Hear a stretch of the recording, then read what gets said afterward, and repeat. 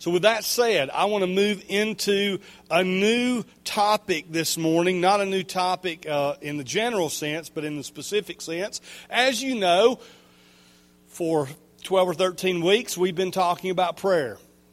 And some of you are ready for me to quit talking about prayer and move on to something else. If you fall into that camp, get your life in order, because we're going to keep talking about prayer.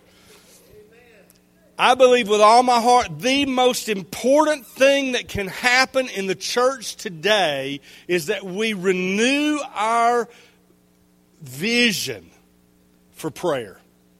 That we renew our grasp of the importance and the significance of prayer as an integral part of the church life, of our individual Christian life, and of what we will be able to accomplish for the kingdom in the days ahead. We want to talk about seeing the power of God. It's not coming without a foundation of prayer. We want to talk about hearing the voice of God. It won't be clear without a foundation of prayer. We want to talk about moving in the wisdom of God. We're not going to have it without a foundation of prayer. As you already know, I'm confident that prayer is more than saying, "Now I lay me down to sleep, pray the Lord my soul to keep." It's more than a ritualistic statement of some words that we say right before we go to bed or just before we eat. Bless this food, because I'm hungry. Amen. It's more than that. You know, my dad used to joke around with us that the prayer was good food, good meat, good Lord, let's eat. Okay? We lighten it. And we can joke about it, don't get me wrong. We can have fun with it. But we've got to move from a place where prayer becomes something that its focus of it is a routine ritual or lighthearted idea to a place where it is real, living communication with our Father. Around the world, the most common ritual of prayer that is practiced, if you had to guess, what would it be? It's probably not "Now lay me down to sleep" or the food prayer. I can't even remember that prayer we pray over food right now for some reason. The little kids' prayer for food. What is it? God is great, God is good. That's it. God is great, God is good. Let us thank Him for our food. Those two are probably not the most ritualistic prayers around the world. Which one do we hear over and over again throughout the world? The Lord's Prayer, which really, by the way, isn't the Lord's Prayer. It's a model prayer. Or maybe the disciples' prayer. It was Jesus teaching the disciples how to pray, not giving them a model for prayer. But you know what we've done with it? Around the world, you ask people to pray, and I'll bet you 50% of the people will say, "Our Father who art in heaven, hallowed be thy name. Thy kingdom come, thy will be done on earth as it is in heaven." And that's all they know. Around the world, probably 50% of those who call themselves Christians don't know how to pray any more than to say a ritual of prayer, "Our Father who art in heaven, hallowed be thy name, thy kingdom come." We used to say it before football games and stuff too, and everybody in the stands would say it. Now hear me, that's not bad. I'd be happy if we could just go back to, as school parents and children, saying that prayer together before football games again. I'd be happy compared to what we have now. But I'd be happier if we understood what it meant and what it was speaking into our lives. So we're going to begin a series this morning to look at this prayer, this form of prayer, called the Lord's Prayer, and see what we can do to glean out of it some understanding of how to improve our prayer life. So how long could we possibly talk about the Lord's Prayer? Probably a sermon or two, right? It's a pretty short prayer. I think we have 9 or 10 weeks we're going to spend on the Lord's Prayer. Why? Because we don't understand the treasure that was in the words that Jesus gave to His disciples. We don't understand what He was trying to declare to them and say to them about prayer. We have so long thought of it as a prayer that we've forgotten what it teaches us about prayer, if we ever knew. if we ever even examined it to try and find out. So let's think about it this morning. Let's look, if you will, in Matthew chapter 6. The Lord's Prayer is found in Matthew and in Luke. Mark seems to indicate that he was aware of it by quoting some of the principles of it. So we find at least a semblance of the Lord's Prayer in 3 of the 4 Gospels. We're going to use as our base the Matthew version. It's the longer, more extensive version of the Lord's Prayer. For some of you, the translations you have, you won't notice hardly any difference at all between the version in Luke and the version in Matthew. But if you look to original language, what you'll find is that Luke wrote much more to a Gentile audience, while Matthew wrote much more to a Hebrew or a Jewish audience.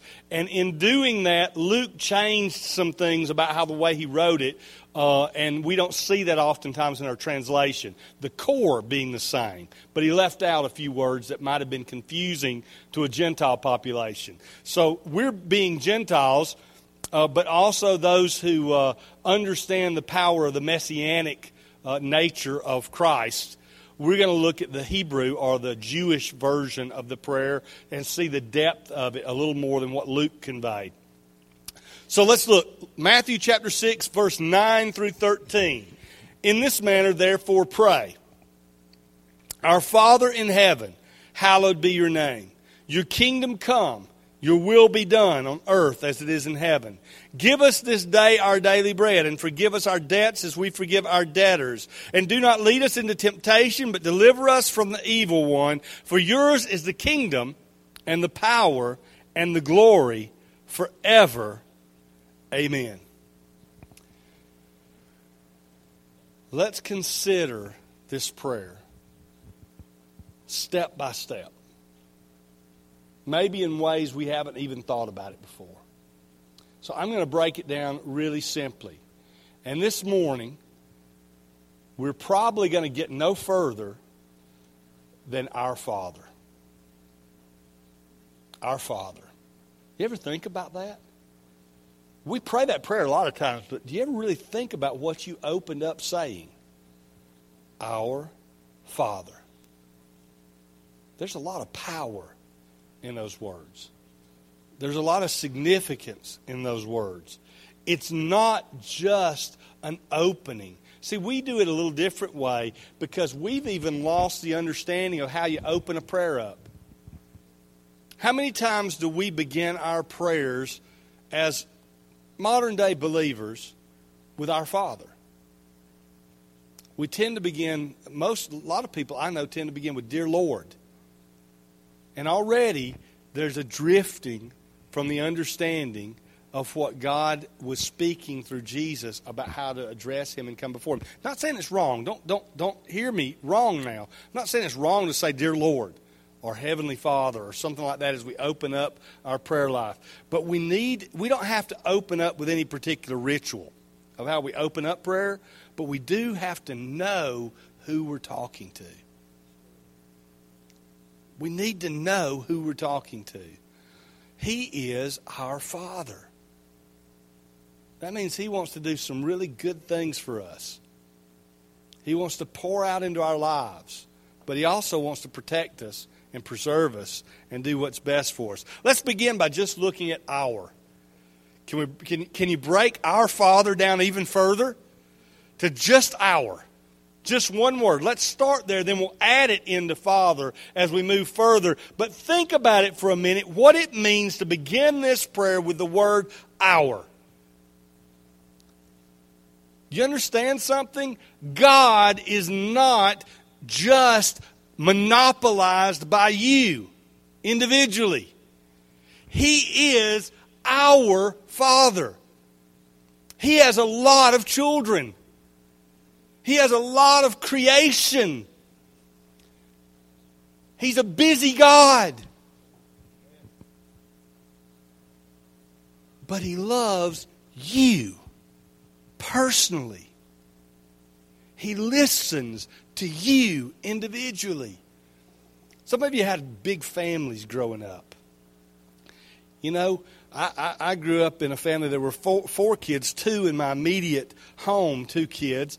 So it's a little bit smaller. But generations back, I've been doing some genealogy and some genealogical research and stuff. And it doesn't take many generations back to get to the point where my ancestors typically had 8 to 12 kids in the family.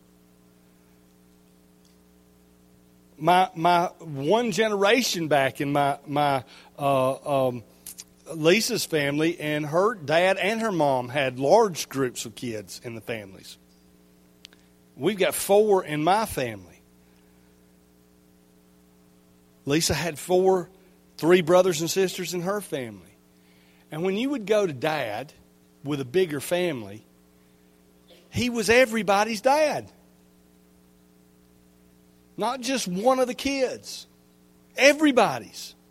But do you understand something? In those big families, when you were talking to him and he was everybody's dad, and you had that quiet, private, one-on-one time with Dad, he became your father. Caring about where you were. Yes, it's a big family, but caring about where you were. What was going on in your life. Now, I recognize there's some of you that had less godly childhoods. And I understand that. I'm speaking generically to the idea of what a family's supposed to look like, to reflect our Father God. A father who may have 8 or 10 or 12 kids, but can stop and listen to one. That's who we're talking to. Somebody who's willing to take the time for one child, though he has many. He's our Father. And because of that, we need to understand that Jesus recognized that though we didn't have a monopoly on God, that He was all of our Father, He was all of our Father, but we didn't have a monopoly on Him, but He cared about the one. He also recognized and told us in other places that there were issues with the folks who didn't understand who He was, even though He was still Dad. Jesus talked to the Pharisees one time. And in the midst of, well, actually He talked to the Pharisees a bunch of times, but on one of those occasions, He spoke to the Pharisees, and he said something interesting, because He told the Pharisees, you are of your father, the devil. Okay? In John 8, chapter 8, verse 42 through 45, Jesus says to the Pharisees, if God were your Father, you would love me. For I proceeded forth and came from God, nor have I come of myself, but He sent me. Why do you not understand my speech? Because you were not able to listen to my word. You were of your father, the devil, and the desires of your father you want to do. He was a murderer from the beginning and does not stand in the truth, because there is no truth in him. When he speaks a lie, he speaks from his own resources, for he is the liar and the father of it. And Jesus said to these religious men, you're of your father, the devil. Now, the church, the synagogue of the day, thought these were the most important spiritual folks on earth. Pharisees. Jesus said, wait a minute. You don't understand your relationship with God. Is it any wonder He was teaching the disciples to pray, our Father, mine, ours. Not the enemy, not the devil, not the father of lies, but God in heaven. You are our Father. I understand who you are. My life has changed. I'm no longer of my father, the devil. I am of a new created being. I am of a new DNA. Our Father. Now you understand, God in one sense is the Father of all. He is the creator of everything. He's the Father of everything that exists because He created it.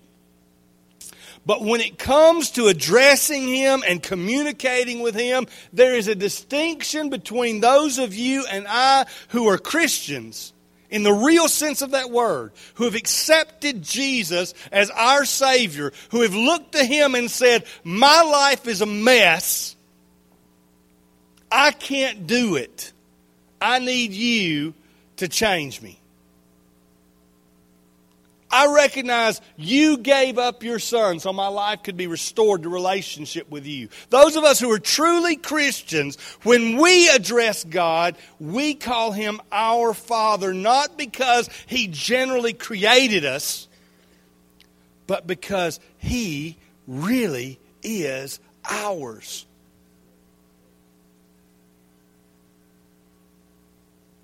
Now you see, in that broad sense of Him being Father because He created us, He looks after all of us. You do realize that He cares for the just and the unjust alike. That's why oxygen absorbs into the bloodstream of a Christian and a non-Christian. That's why sunlight warms the body of a believer and a non-believer. That's why rain grows the crops of those who love God and those who hate Him. Because He still is the creator of everything and everybody. He loves the whole world. Simple passage, John 3:16. For God so loved the world, the whole world, that He gave. He gave so you and I could call Him our Father, not just our Creator.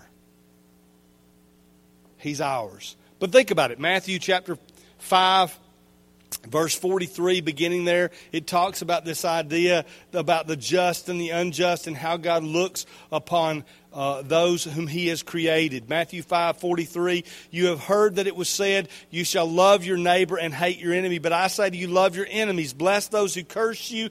Do good to those that hate you and pray for those who spitefully use you and persecute you. I don't know about you, but before I go any further, let me just say that I'm going to come back to that statement, and that's tough. But if He's our Father, I'm going to get back to this in just a minute. If He really is our Father, we better be listening to that passage of Scripture. We have a responsibility to the folks around us, whether they're just or unjust. It's not based on how they treat us. It's not based on how we feel about them. It's not based upon what they say to us. It's not based upon the way they look. It's based upon God loves them, and if He is my Father, then I have a responsibility to them too. If God can love the just and the unjust alike, then I have some accountability to the same thing. That you may be sons of your Father in heaven. Think about that. Love your enemy, bless those who curse you, do good to those who hate you, pray for those who spitefully use you and persecute you. That. In other words, so the final thing I'm about to say can be accomplished, do these things I've just talked about. That you may be sons of your Father in heaven. For He makes the sun to rise on the evil and on the good, and sends the rain on the just and the unjust. If you love those that love you, what reward have you? Don't even the tax collectors do the same? And if you greet your brethren only, what do you do more than others? Do not even the tax collectors do so? Therefore you shall be perfect, just as your Father in heaven is perfect. When you pray, our Father, and you call Him my or our, do you realize what that means? It means to become His son, you prefer one another in the church, and you love those who are not part of it yet. Loving those who persecute us, do evil to us, don't like us, talk about us, whatever way you want to look at it. Changes our prayer life with just that word our. Do we really know how to relate to the believer and to the non-believer? Because God loved the whole world.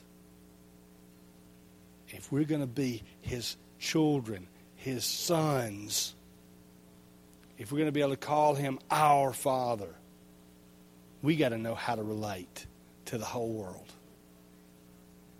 we've got to be able to display it.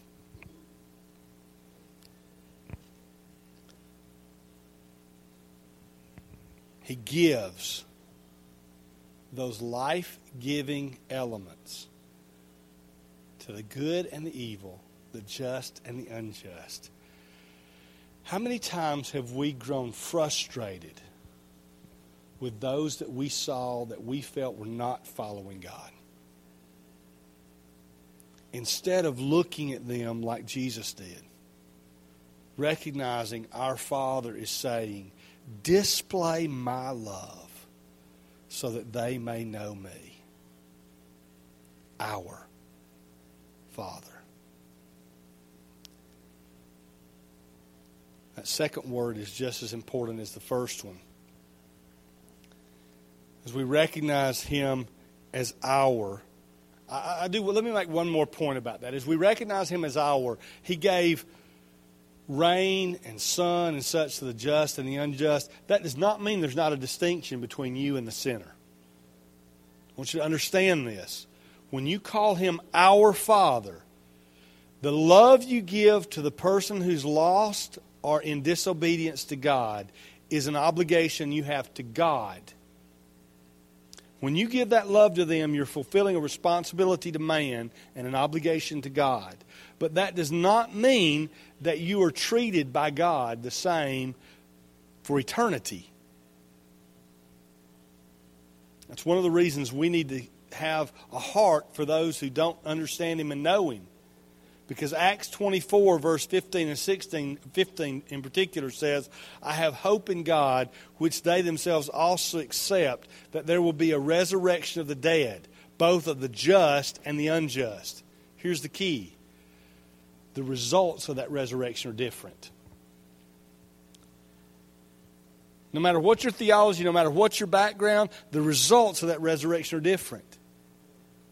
There is a challenge presented to the unjust at that day of resurrection that you don't have,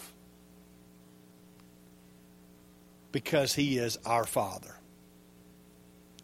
There is a distinction there because He is your Father that we need to understand, that we need to recognize, that we need to realize why we care about the lost. You know, I told you before, I've heard people say, Lord Jesus, come quick. Get us out of here. Let the rapture happen. Things are getting rough. Things are getting bad. If you really understand that He is your Father, it's going to change the way you pray to be saying, Lord Jesus, give me one more day so that the just and the unjust upon whom you have given life will have chance to be the just and the unjust upon who you pour out resurrection, and that I'll get one more person into the category of the just.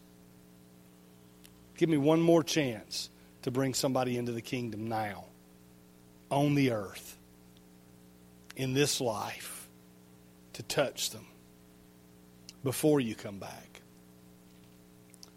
Now, moving on to the term Father,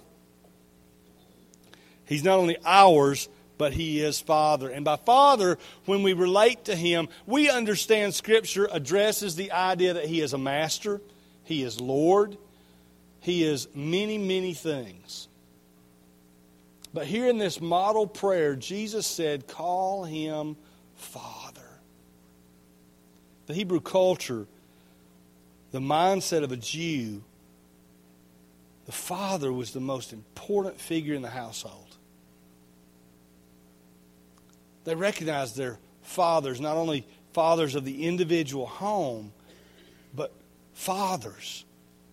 Our father Abraham, Isaac, and Jacob. Fathers of the faith. Fathers who had raised up generations. Fathers like Elijah, who was able to impart a double portion into his son, Elisha. Fathers like Abraham, who became a foundation and built a covenant with God, establishing our faith. Fathers like Jacob, whose name was changed to make him a great nation, Israel. And fathers like the man in an individual household who was due of honor, respect, the father who was affectionate, loving, and kind to his children, but who was also strong and willing to give discipline where it was needed. You see, we need to understand that Jewish mindset of a father. Doesn't matter what your background with your father was. I understand we have different relationships with our natural families. So when Jesus said our Father, He wasn't relating to exactly what you might be seeing in your natural family today. He was relating to what did it mean to be a father in a Hebrew culture. And that father loved and disciplined. See, we look at God as being a father that our culture has taught us a father should be. Let me just be honest with you. Our culture says a father never should do anything to disappoint a child. Our culture today says a father should do everything a child wants. Our culture today says you certainly don't discipline a child because you might hurt their self-esteem. Our culture today says a father should bend to the will of the child. A few years ago, there was a big push about children's rights. The human rights of children. Let me tell you a secret. Children have rights. The right to be taught to love God by their family. And for it to be done correctly. But this modern culture and mindset of fathers and mothers bending their will to the children's will, changing their mindset from a spiritual biblical guide to a cultural contemporary day guide is wrong. And so when Jesus says our Father, He looks at a culture that valued the natural father, and He said, this is the way you can relate to God. He loves you. He wants to give good gifts to you. Do you remember that the Word of God also declares the times when He says, if you being evil know how to give good gifts to your children. He won't ask for an egg and you give him a scorpion. He's not going to ask for something good and you give him a serpent. You give good gifts to your children. If you being evil, not even understanding the whole concept of what good is, can give good things to your children, how much more will your Father in heaven give good things? God wants to give good things to His people. Do you understand that God desires to pour out awesome things for you because He's your Father? Every good and perfect gift comes down from the Father of lights. He wants you to experience it. But guess what? He's not afraid to keep you in order. And when we pray to Him as our Father, we need to remember that He desires good things for us, but He is not going to hold back from correcting us, disciplining us, and keeping us on track to be a success in kingdom life. Hebrews 12:5-6 says, and you have forgotten the exhortation which speaks to you as to sons.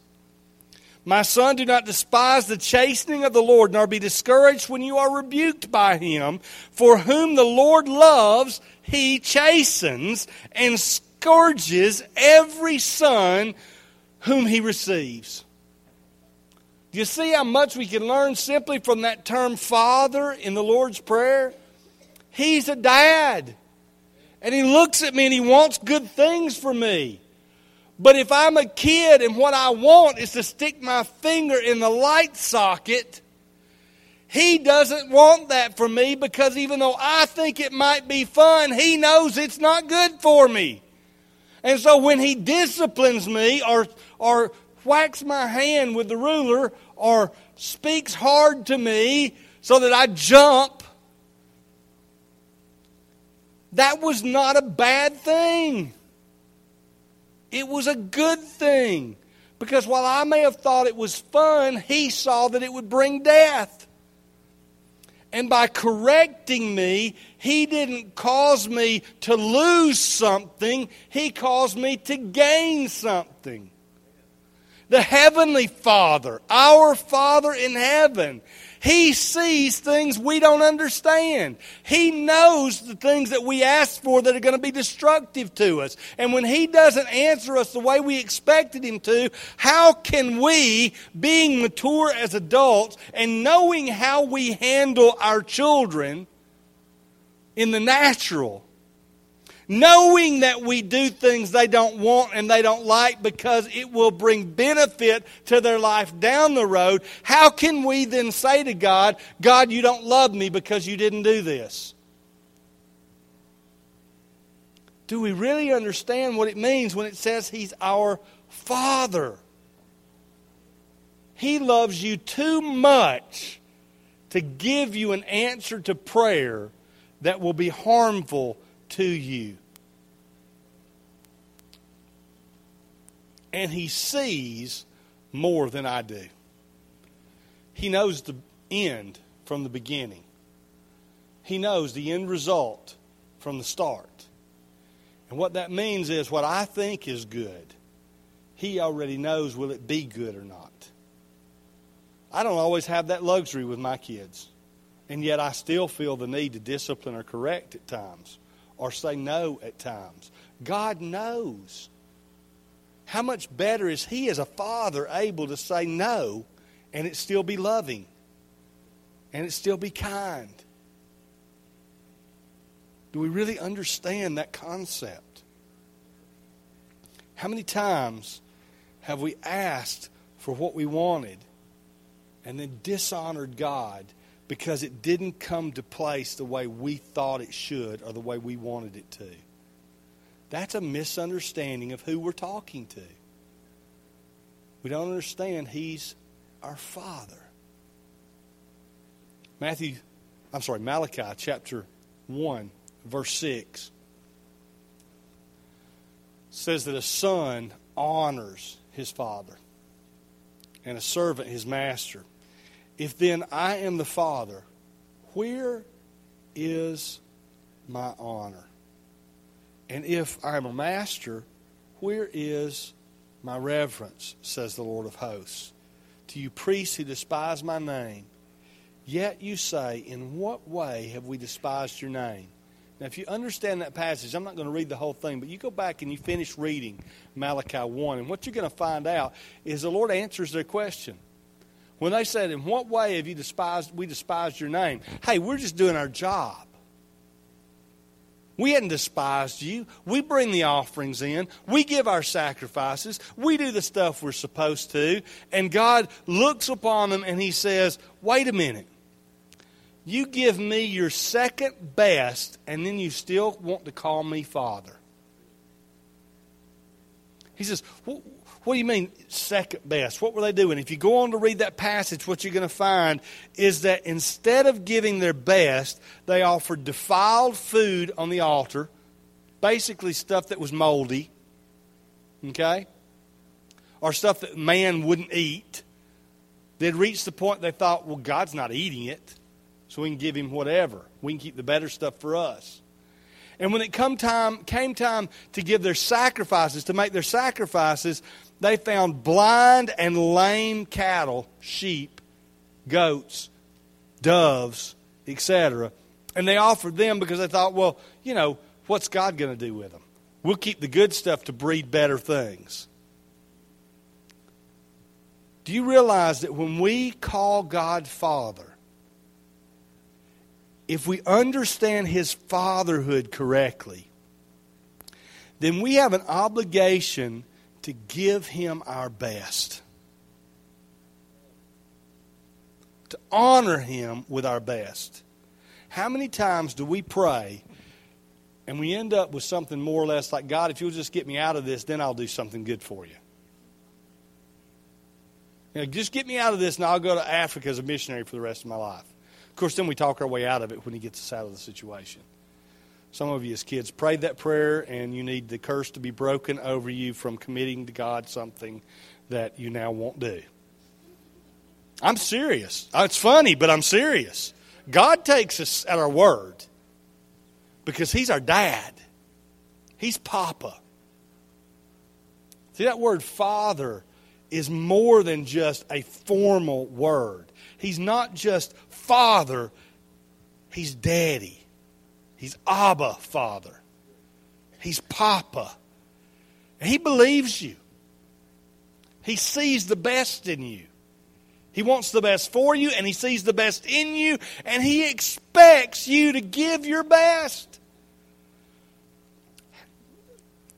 How many of you growing up in whatever you may have been good at, let's just say it was the soapbox derby, and you sat with your dad and built the little soapbox car or the little soapbox when the big ones, I use more areas are down here, they do the ones where they carve the little bitty cars and run them down the tracks and things. You carved your little car, you built your soapbox car. How many of you ever had a situation where you did something like that? Pick out whatever it was, whatever you enjoyed and whatever you were good at as a child.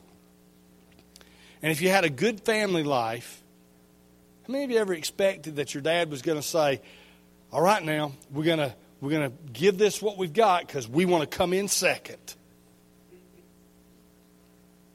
I want you to do an okay job at this so that you can reach second or third in the competition. I don't know about you, but that's not the way I grew up. I mean, I understand you maybe a poor family life can result in an attitude like that, but you know, even in most of the poor families, the struggling families, the bad family situations I know, I don't know many dads who want their kids to do second best. I guess by implication, some absentee homes. There's that implication. But there's usually somebody there still wanting the kid to do better. Do their best. That's how God looks at you. He wants your best. And when we pray, we need to be considering those ideas. That He is Father. And He wants your best. Your DNA changed. 1 John 3:9 says, whoever has been born of God does not sin. You change. You give your best. Because God's seed remains in him. And he cannot sin because he has been born of God. Now, let me just be blunt with you. Those of you who are guests just have to live with me because I'm blunt most of the time. When this passage, we say it real polite in King James and New King James, this says, those who are born of God don't sin because his seed remains in you. Let's just be straightforward. It says, those of you who are born of God don't sin because his sperm is still in you. His DNA is in you. That's the word. The Greek word there is sperma. The sperma of God is in you. He is recreating you. We're born into the earth with a spirit man that's crippled by our soulish, sinful nature. And God comes into our life, and when we say we're born again, we don't realize how powerful that statement is. We are literally born new in the Spirit to a new dad. And his DNA remains in us. That's why I got no problem with the doctrinal position that once I'm saved, I'm always saved. My real question is, was I reborn? Was I saved? That's why the Scripture can also teach that I have to work my salvation out daily with fear and trembling. If the seed of God is in me, if the sperma of God is in me, if His DNA has wrapped itself around my life, I am different. And when I pray to Him as His son. And a son knows that the Father loves him with the good that comes and with what he doesn't perceive as good. And the Son knows that He gives His best to the Father. And the Son knows that no matter what happens, He's going to love me. That's who we're praying to. That's the God who loves us. And oh my goodness, as we look at the Lord's Prayer, 45 minutes of message, and we got through 2 words. Do you realize how deep the Word of God is? Do you realize how significant it is? If we want to learn about prayer, do you realize what we can learn from just this one passage where Jesus says, hey, think about it this way. That's basically what He says. Think about prayer in this way. Let it be stirred up in you like this. He never intended for us to stand in a football stadium, bow our heads, and declare, Our Father who art in heaven, hallowed be thy name. Doesn't make it a bad thing, but that wasn't His intention. His intention was that He would convey to His disciples, He's personally your Father. And when you come before Him, know He's yours and know who He is before you ever start asking Him for anything. Father, we acknowledge You today as God. And more than that, we acknowledge You today as our Father. You're not a distant God. You're a holy God. One who loves us, cares for us, one who desires to give us good things but doesn't hesitate to discipline us and keep us on track. God, we thank You that You're real. We thank You that You're a dad to us. Would You reveal Yourself now to each one in this place as Father, as their Father, in the name of Jesus.